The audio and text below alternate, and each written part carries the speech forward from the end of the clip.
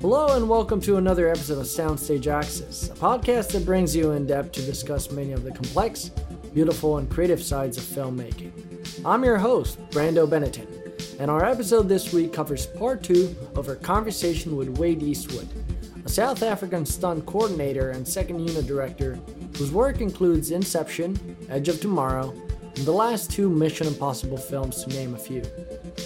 As we caught up once again, we talked about Wade's first roles working on The Mummy and doubling James Bond himself on The World Is Not Enough, his view on the stunt industry today, and his experience creating the death-defying stunts with Tom Cruise, director Christopher McQuarrie, and his entire stunt team on the upcoming Mission Impossible Fallout. So without further ado, let's go to our conversation.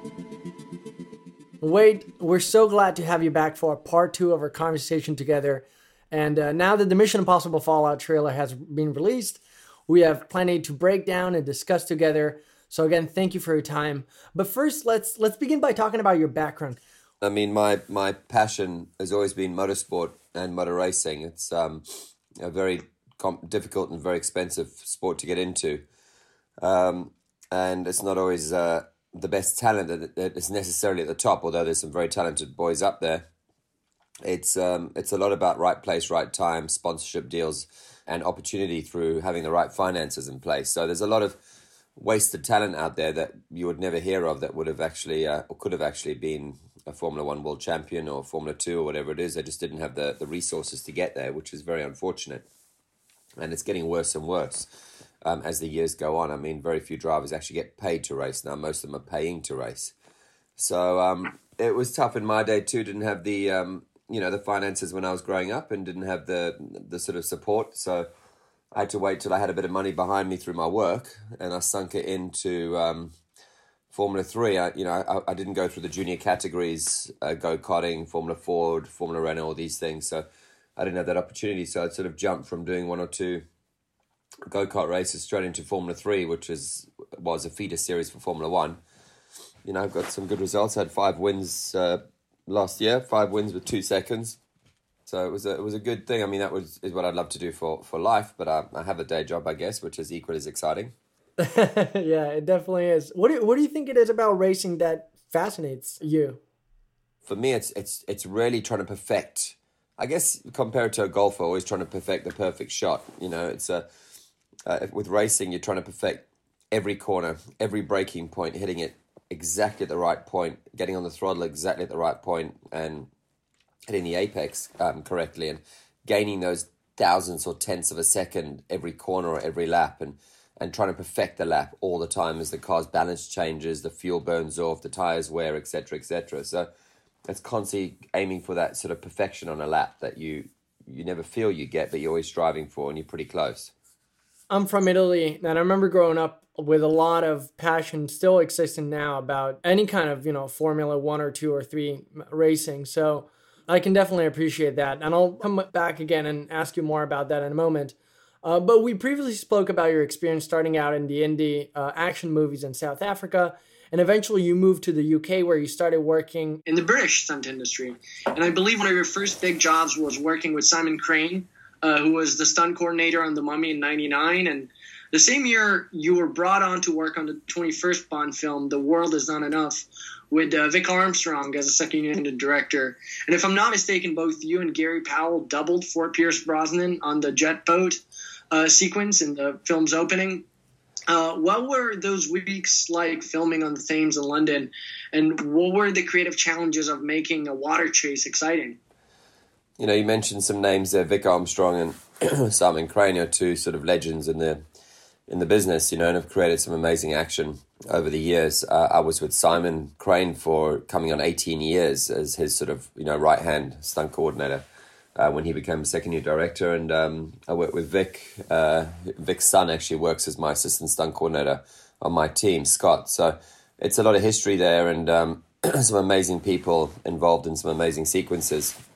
I was lucky enough as a young South African kid who had enough of the small movies in South Africa and the budget restraints I wanted to spread my wings and do bigger action and more creative action, which the budgets there didn't allow. I got the opportunity to audition with Simon Crane, and I did well in my audition and got me the job, and then was with him ever since. And the first movie I did with him was The Mummy, 99, I think it was.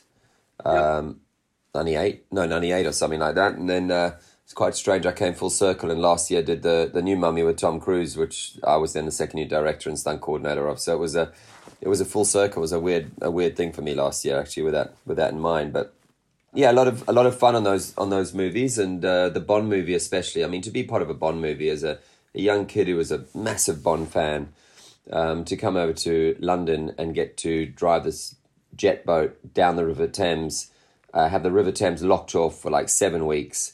Vic Armstrong second year directing and Simon Crane stunt coordinating, and myself as just a young stunt performer doubling James Bond in London down the River Thames. It was just massive. My nickname was Smiler because I literally couldn't stop smiling. They had to ask me to stop smiling because all they could see was my teeth in the shot. I had the best time of my life. Absolutely. And people should know that you continued to work with Simon Crane over the years. And the two of you were actually nominated for a Taurus Stunt Award in 2011 for the work you guys did on Salt with Angelina Jolie. Now, as an award, it may not mean much to many, but this is perhaps the most prestigious award a stunt performer can aspire to, as it means that you're getting recognized by your peers. So I wanted to ask, what do you think the Taurus Award means to the stunt community? And what do you make of the fact that after 9 years of great action cinema, starting with people like Buster Keaton and Harold Lloyd, the Academy of Arts and Sciences still hasn't made an Oscar category for the amazing stunt work that is done in the industry every year?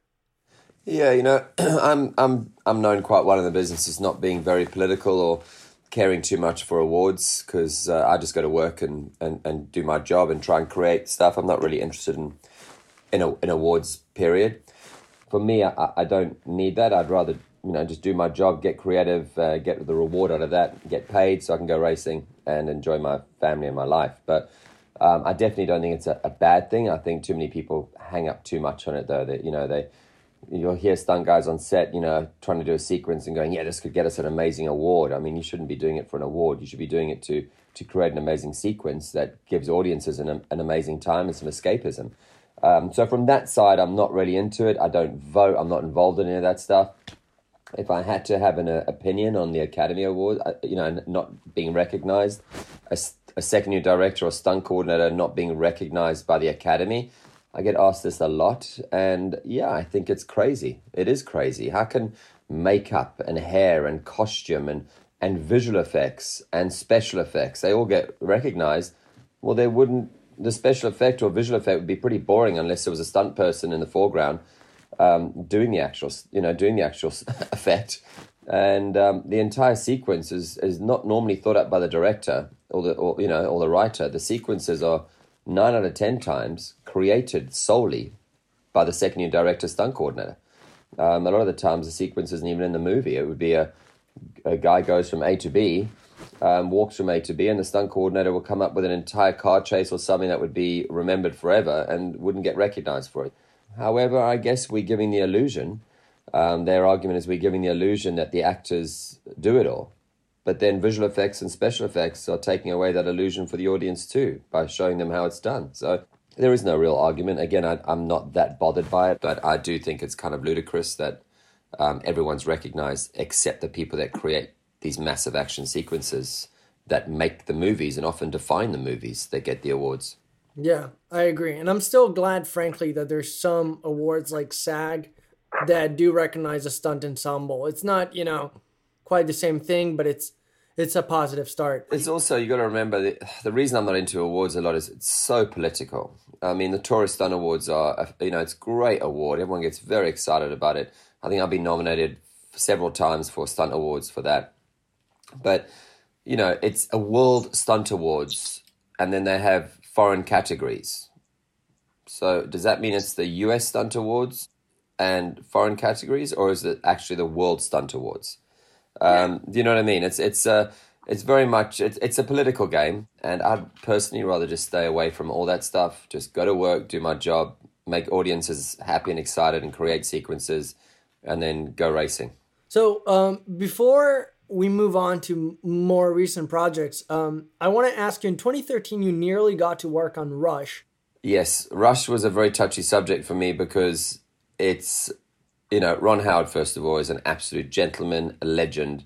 I had the honor of working with him on Inferno in Florence and Budapest, and to this day, it's one of the best times in my film life. He is an absolute pleasure to work with. It was the most amazing cities to shoot in. I had a huge second unit. He was so giving and trusting and just amazing to work with. I couldn't say enough nice things about Ron Howard. We discussed Rush a lot on that movie. He obviously had no idea I was involved early on bidding for the job.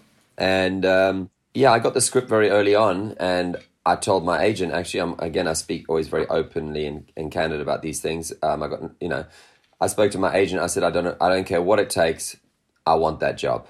There is no other second year director, stunt coordinator in the business that is races cars in Europe in the Formula Series for a start, that knows all the Formula One drivers, that follows it like I do. I desperately want to do this. This is the most amazing story. The story of James Hunt and Niki Lauda. I mean, that story can never be recreated because there were two iconic guys, racing drivers who just bent the rules and pushed every boundary. You can never get that today in this commercialized Formula One world where all the drivers sound exactly the same. They're all robots being driven by their press and PR people, and you're not allowed to say this and you can't say that. So, that was a touchy subject. I'd spoken to production and I told them some ideas. I could have created the cars and done some crashes for real and really made it something that was a piece of history for those two iconic characters. And I got the team manager involved in the film, who was Ayrton Senna and James Hunt's team manager at McLaren. He's a friend of mine, so I got him involved in the film so that we could keep the realism in the characters. And, those are stories back in the day, especially with everything going on in the world. I mean, people don't realize, like, James Hunt on one of the races was still hungover from the night before at the Nürburgring. And he went off and he didn't come back in the pits on their practice session. Niki Lauda was so close to him and such a good friend, which people didn't know, that he got in his Ferrari and drove around the circuit to look for him. Against the rules, the session had closed. He got in his Formula One car, got back on the circuit and went and looked for him and found him off the track down a grass bank, totally fine. He'd just been rubbed along the tyre wall and he was asleep in his car. He'd actually passed out on the long straight from the night before, and he pulled him out of his car. And there's so many stories like that really are heartfelt, real, genuine stories that were not portrayed in the film because no one brought it to the attention of the director. And it's about character and story, not about commercial hype all the time. And I feel that movie missed the boat slightly because it was too commercialized and it lost its identity with the trueness of the characters and what they really were back then. I know it was done for very little money. Well, very little money compared to, Very little money, and they didn't put an action team involved in the movie that was into cars at all.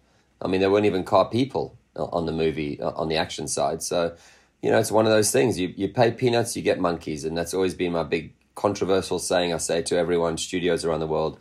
I don't care what people think. You pay peanuts, you get monkeys. That's it. Yeah.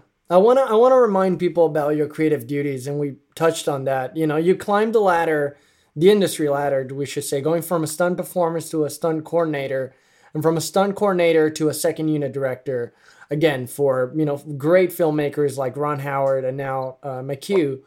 And looking back, I was going to ask you, what do you feel is the difference between being a great stuntman or stunt woman and a great stunt coordinator? Honestly, there are a lot of stunt coordinators out there that should not be stunt coordinators. And for the simple reason, they haven't done their time as a stunt performer.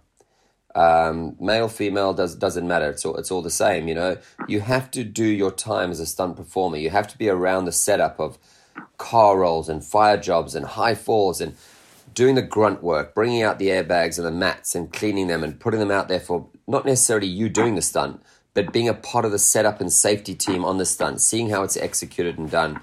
And, I was a performer for many, many years. I said I'm a performer in my eyes. And I've done all the stunts on my B movies in South Africa, growing up, fire jobs and pipe ramps and cannon rolls and high falls and all the stunts. So I've done them, and I've been a part of setting them up. Even the small things like fights, going through a window, landing on a table that breaks away, all that sort of stuff.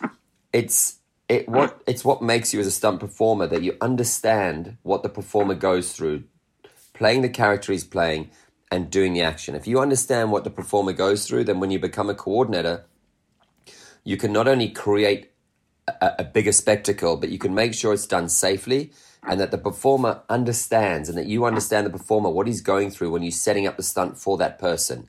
And a lot of the stunt coordinators these days are, well, not just these days, they might have friends in the business or play golf with the right person or this or that, and they get to a position of power without necessarily having the experience. And then what they do is they employ, or try and employ, the right people to have around them in order to get the job done. And in my opinion, that's not the way to do it. You should cut your teeth like you would with any big company. You'd start in the mailroom and work your way up to the executive floor. You have to cut your teeth doing the grunt work, being a good performer first. Once you become a good performer and you've had years of experience, then you could become a safe, creative stunt coordinator. And then, the transition from coordinator to director doesn't happen to a lot of people. That is normally based on your creativity, and if you have the vision and the manner to do it, and that's a different application altogether. Yeah, and you definitely have it, by the way, because seeing from the footage, especially the footage, not just the Mummy, but now with Fallout, which we're going to be talking about, I think it's the creative vision that you mentioned what really differentiates and allows for some of these people to make the jump, much like yourself. So I wanted to focus the second part of this conversation talking once again about the Mission Impossible franchise.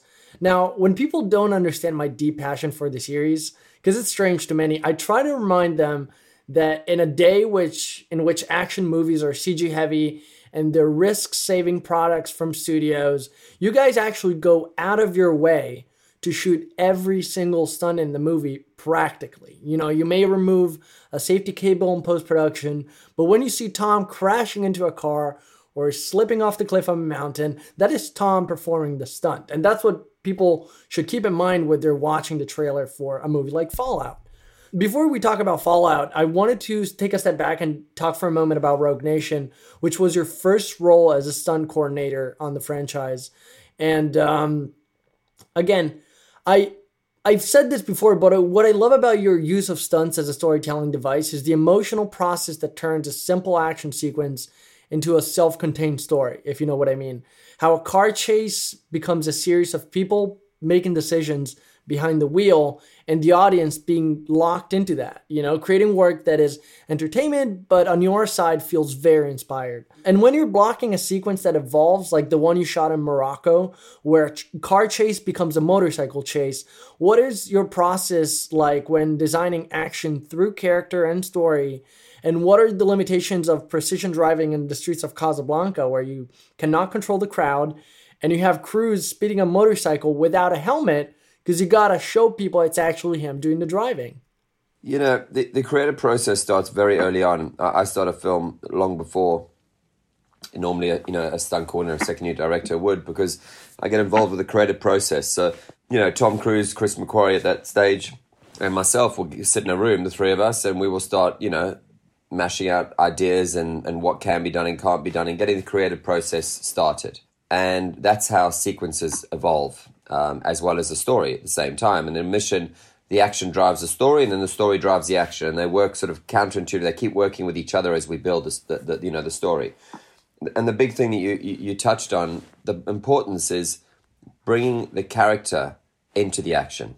And what I don't do is just create action sequences, because anyone can do that. Anyone can make up a car chase or a boat chase or a bike chase.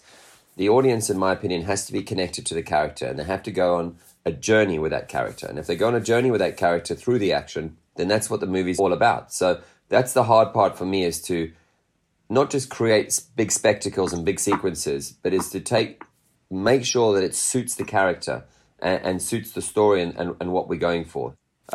Shooting in the streets of Casablanca with Tom driving, we went through a lot of training and drift training and stuff in England and all these amazing racetracks here, and through some of my contacts through racing, obviously, which was great. And Tom, Tom was always a driver. He could always drive. He used to race back in the day, but drifting is a different discipline, and he grasped it so quickly, but his learning levels are so high, and it was just so much fun. It was the most fun I've had, doing that, training him in that discipline. And his precision in Casablanca and those streets, the proximity to the walls and stuff that you see on the film, that wasn't luck. That was consistently 6, 7, 8, 10 takes to the mark, exactly the same every time.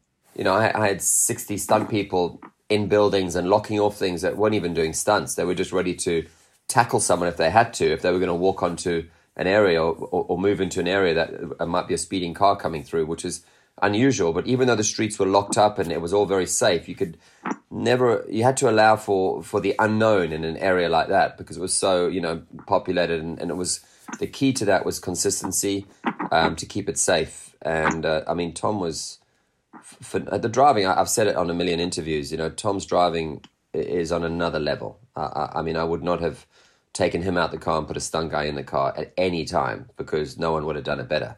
It was phenomenal. And then the motorbikes, we had the motorbikes and high speed stuff, and it was always scary when Tom's riding a bike without a helmet.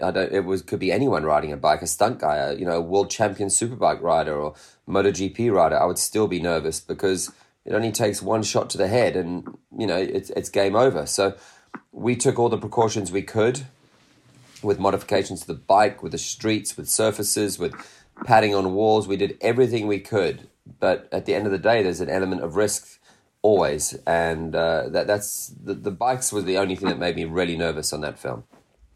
McQuarrie was very candid, I think, about talking and discussing the fact that you guys didn't really have a finished script when you were shooting Rogue Nation, not at least all the way till the end. And what that allowed for over the winter break, from my understanding, is that you guys explored the story as the production was going along. So I was wondering if you could talk about working in those conditions, and what was the biggest lesson from that onto the next one? It was really tough, finishing long days, 12, 13-hour days, and then whether we're in a plane flying somewhere or in a car driving somewhere or just in a room, it would just be after work, Tom and McQuarrie and myself just sitting down exhausted, and I'd be driving the action, and McQuarrie would be driving the story with Tom and the character, and between the three of us we would try and come up with sequences and come up with story and come up with script until we were falling asleep. And then McQuarrie would write it and we'd do it, and it was an exhausting process. But I don't know if you want to say, I wouldn't it's one of those experiences. It definitely was an organic process, and it worked. But would I want to do that again? Not necessarily. It was an exhausting process. And on this one, McQuarrie's been, had more time, I think, to get a story in place. And the way it's been structured and scheduled, has certainly helped this movie be a lot easier to work on. And again, the collaboration between McQuarrie, Tom, and myself, we more and more used to each other. We've done a few together now, so it's a nice room. It's a nice creative process and a nice room to be in. Yeah. All right, let's talk about Fallout then. First off, let me say that my expectations, once I saw the trailer, were not only met, but wildly topped. It was fantastic. And you just talked about schedule. So I was going to ask you next, what is your process like in regards to preparing for multiple sequences at the same time over the course of production? When you're rehearsing one and you're shooting another and you just started editing the one you just finished. Is there a strategy in the order to which you schedule the stunts on a movie like Fallout for Tom's safety? Yes, there definitely is. We can't do big action on top of big action because he'd just be exhausted. Again, he does do everything. I have a stunt double for Tom, Chris, who's incredible. He's Olympic level gymnast. He's amazing on a motorbike and in a car. He's one of the best all-round stunt guys, in my opinion, in the world, if not the best. And he's been with me a long, long time. I picked him up on X-Men 3 in Vancouver many years ago. His first job for me was a 220-foot fall as doubling Angel out of a building in downtown Vancouver. And ever since then, it's just got bigger and bigger. So he's a phenomenal athlete and stuntman. And I have to rehearse all the sequences. So I go through every sequence, I rehearse it with a stunt double, and we create something that I can then action viz and cut together and show Tom and Chris or whoever the director is on the movie and come up with something before I put Tom in that. And then once they agree on a sequence, then the process starts of training Tom to be able to do that sequence. And it doesn't matter if it's a gymnastic move, a drifting in a car move, a motorbike move. He applies himself 100%, and it is all him on screen. The only time I use a stunt double is for the coming up with a product and the conceptual work to get it to a place that's safe and doable, and then it's up to Tom. I mean, and he'll normally look at something, the more wild and amazing it is, he's like, when do I start? And then the process starts of training him. And yeah, it is all Tom. It's Tom climbing, Tom driving, Tom doing everything on Fallout. And I mean, the bike crashes you see, he puts his body through everything that a stunt guy would put his body through. But at the same time, he has to act. And again, this is the crucial part that I don't think a lot of people understand. If we're just doing a stunt as a stunt man, we get on a motorbike, we put our pads on, we put our helmet on, we've done the rehearsals, we hit the car, whatever we do, we crash the bike and we roll across the ground and hopefully we're not hurt or broken something, and we get up and the shot's over. And then we cut to the actor taking off the helmet and getting up, and it's this and whatever it is. Or a visual effects takeover of a face replacement as from the stuntman to the actor as he does the last little roll and stands up. But with what you'll see in Fallout is that motorbike is Tom the whole way. When it crashes, you stay with Tom the whole way. There is no cut. There is no point where there's a visual effects takeover or a stunt guy and Tom, an actor, doing the last two rolls into shot, which you see in a lot of shows. It's Tom the whole way. And I think that's what defines a Mission Impossible. And I also think that's what defines Tom Cruise. It keeps the audiences 100% engaged in the character. Yeah. I just got to ask you about the Paris car chase. The streets give the sequence a European sensibility that I think audiences don't get to see often in American cinema. So how do you use a city like Paris as a location to elevate the stunts? And when you handle shooting a chase like this, from the location scout to production, how much of it you get to shoot on a daily basis, and what's your rhythm with your crew? Paris does give that quality, you're right. It gives a beautiful European city feel, and that's exactly what we all wanted out of it. Mission, in effect, we want that sort of spy movie feel. And Tom loves the classics. He loves all the old classic movies and all the old classic spy movies and the thrillers. And we wanted to bring some of that, the movie magic of the past, without all the visual effects spectacles and, CG where everyone's flying around in different colored outfits. And he wants to bring classic filmmaking. And that's what we're always going for. And when we scout locations, and we scouted, a dozen more locations that we didn't shoot in. We flew all over the place. We want to walk into a city. We want to feel something. You want to feel French Connection, or you want to feel these movies that inspired you, and you want to see the cobbled streets and the textures of the buildings and the color form, the color palettes, and you really want to feel that it feels right before you come up with what you're going to do there. And that's what we got out of the locations we were in. I mean, we were in Paris, we were up the mountains in Norway, we were in New Zealand, which was magical. And, we come up with story when we're there, we start to feel story. Obviously, shooting in Paris is a challenge, like shooting in London, New York, or any big city. It's always a massive challenge, to lock off streets without upsetting the locals and make sure that businesses can trade as usual. And the French were incredible. I mean, to shoot in a busy city like Paris, we had the key to the city. I mean, they were so giving and so helpful, and it was an amazing experience. I mean, I don't know, 70 stunt people there, and it was just incredible. And the French crews and the French production were amazing. We mentioned the French Connection as a reference, and I don't know, I was just blown away by the fact that I was looking back at behind the scenes shots of how they did it back in the 70s, where they literally strapped the camera on the car and just leave Gene Hackman go. And I believe you did the same thing with Tom. And Sean Harris, by the way, poor Sean Harris, who plays the villain in the movie, is strapped in the car with Tom, and he has to fully trust that Tom is going to hit his marks. And all you did, if I'm correct, is just, again, you strapped the cameras on. And how fast are they going, by the way? I mean, firstly, the car was legendary. I mean, to have the old M5, and we took a long time to choose that car. And Tom's a total petrol head like me. So cars and bikes have to be perfect on the films for a start, And that M5 was just amazing. the look of it, the color of it. Peter Wedding, my production designer, with the coloring and everything. It was just classic from the start. Before the car even moved, it was great.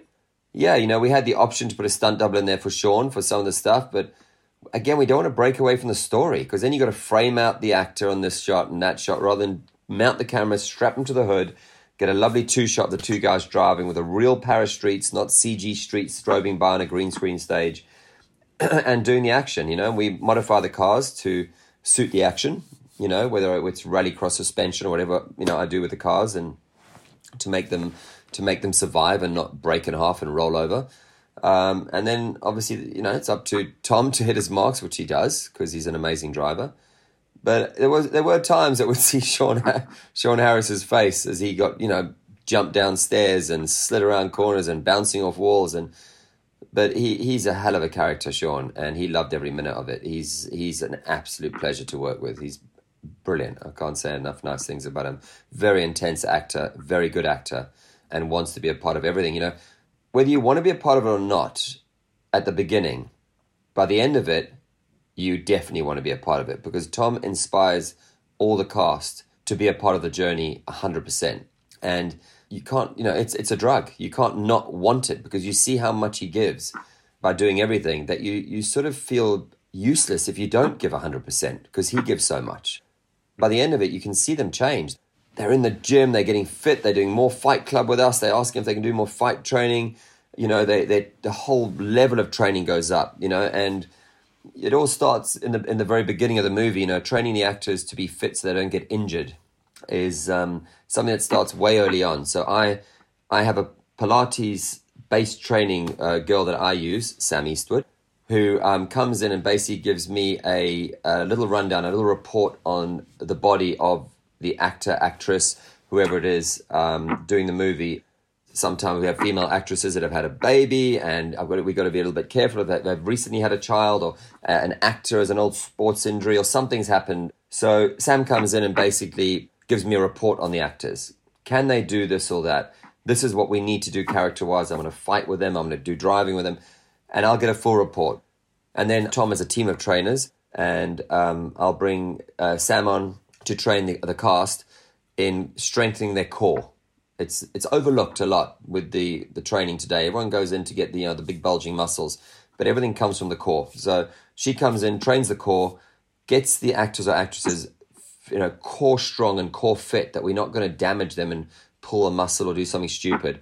And then the stronger they get with her, the more we push them in their training. And that's how we build the training until they're at a place that Sean, when we first had him, he was, he's not an athlete per se, but he was strong, and through training with Sam, and then fight training a lot with us, we built him up and made him really strong. And the stronger he got physically, the more he wanted to do physically, and to keep up with Tom. And that's what they all do. All the actors did it. I have to give special mention to, I'm not sure if you're going to ask me about him, but Henry Cavill, who plays Walker.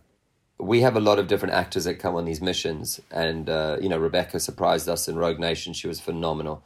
But Henry Cavill, who plays Walker on this one, he really is on another level. I mean, he does everything himself too, and he wants to do everything. He will come and pitch up in our training room, even when he's not scheduled to train, just to come and work out or be better. And he will train 5-6 hours a day if he could with us. And if it's something he's not even doing in the story, he's like, how did you guys do that move? I want to learn that move. And he'll come in and he'll do jiu-jitsu with us. He'll do fight training with us. He'll do car stuff with us, bike stuff with us, even if he's not doing it in the movie. He's a phenomenal athlete. And I have to give special mention just because he's been such a pleasure to work with. He's, he sits on set all day.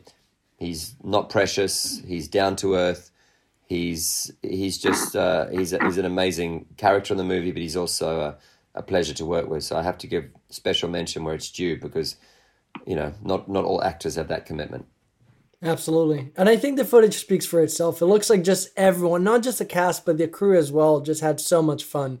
We spoke about Rob Hardy as the new cinematographer on the Mission films, and McHugh elaborated on your guys' process by saying, quote, every camera position has been designed so that the audience can see Tom is doing everything himself. And I want to ask you, as the second unit director, What are your conversations in regards to where to place the cameras to keep a chase sequence fresh? And could you talk about a stunt rig like the one you guys used for the scene where Tom is distracted and he turns and he smashes into the car and he goes flying and landing in the street? Yeah, so with Rob, as I think I said before, he hasn't done action movies before, so he has to really trust those that have to guide him in where to place cameras. But his main job is to just make the movie look different and look beautiful. And that's where Chris and Tom are clever, and when they choose a cinematographer, they want the movies to look different and feel different. So it's not a regurgitation of the same missions or the same things, like a lot of the movies out there where it's like, which one am I watching? Is this the first, the second, the fifth? They all look the same. And that's with missions, we don't want that. We want a different lighting, a different mood, a different feel. The story should drive a feel. And if the audiences are looking at the same style movie, but the story's different, you're sort of half in, half out. So Chris and Tom spend a lot of time finding a good cinematographer that can give a different look, a different mood, and a different feel. And I think that's what they've definitely obtained on this one. What about the rig? I saw behind the scenes footage and it just blew me away. The fact that you guys had a practical rig of Tom's motorcycle heading for a car that comes in. The motorcycle just flips up and sends Tom flying on a wire. Could you talk about shooting that on the day in Paris? Yeah, I mean, that's a hard rig. I mean, the reason it was on a rig is so that we can have repeatability, so we don't trash 100 motorbikes, and the timing on the car and the bike to hit in exactly the right spot and the camera to be in the right spot to keep this, again, to keep the audience on the journey with us the whole way without cheats. So we designed a rig basically that did the same speed, it matched the speed that the motorbike was driving at before, but it gave us a consistency of bike and car and camera. And that was the only reason we did it on a rig at all. Tom was like, wait, I want it as late as possible. I want to hit the car. I want to make contact, which is what we wanted, and we didn't want to cheat it. And it was a hard impact, and it was a stunt that went very well. And Tom did it a number of times, and kudos to him. It's him the whole way. Yeah.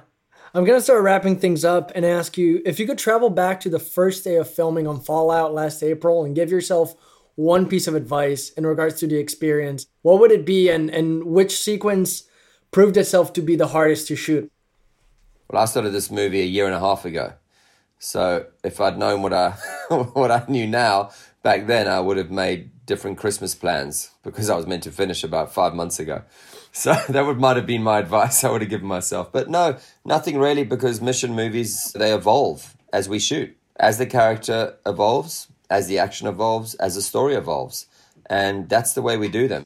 And I've got to give kudos, which I don't mention a lot, but Paramount is such an amazing studio to work with, because they come visit, they see the chaos. And a lot of the time it is that, because we haven't finished a sequence. We're still pushing for bigger and better. And it's like, well, this sequence is meant to be finished tomorrow. It's like, yeah, but we could make it this much better if we just did this. And they see it, they visualize it, and they give it to us. And it's not filming by numbers. It's what makes the movie different and gives the audiences that spectacle, like the trailer. I'm going to close our conversation by sharing a beautiful quote of yours soon after you started working in the business, where you said, quote, "I realized that it's not the films that you do, it's the work that you do in the films." You created some death-defying moments and continue to push the limits of action cinema to the extreme. Do you have a favorite stunt performed not just in the mission movies, but overall among the history of action cinema you have enjoyed over the years?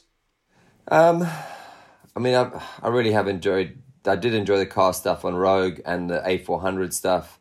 I've enjoyed lots on this. I can't say yet because the movie hasn't come out. I've got to say, for me personally, the stuff I've really enjoyed is the stuff I've done as a performer, because I'm a performer at heart.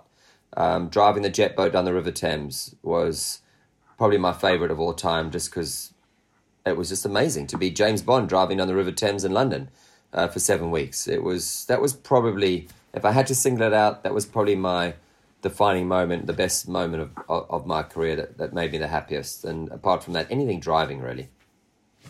Mission Impossible Fallout opens on July 27th. And Wade, once again, I cannot thank you enough for taking the time to talk to us. Thank you for all the insight, once again. No worries, guys. Thank you very much. And there you have it, folks. I would like to thank Wade for being so generous with his time and going even more in depth in regards to the creative process behind shooting action. Thanks again, and stay tuned for upcoming episodes with new guests. I'm Brando Benetton, and you have been listening to Soundstage Access.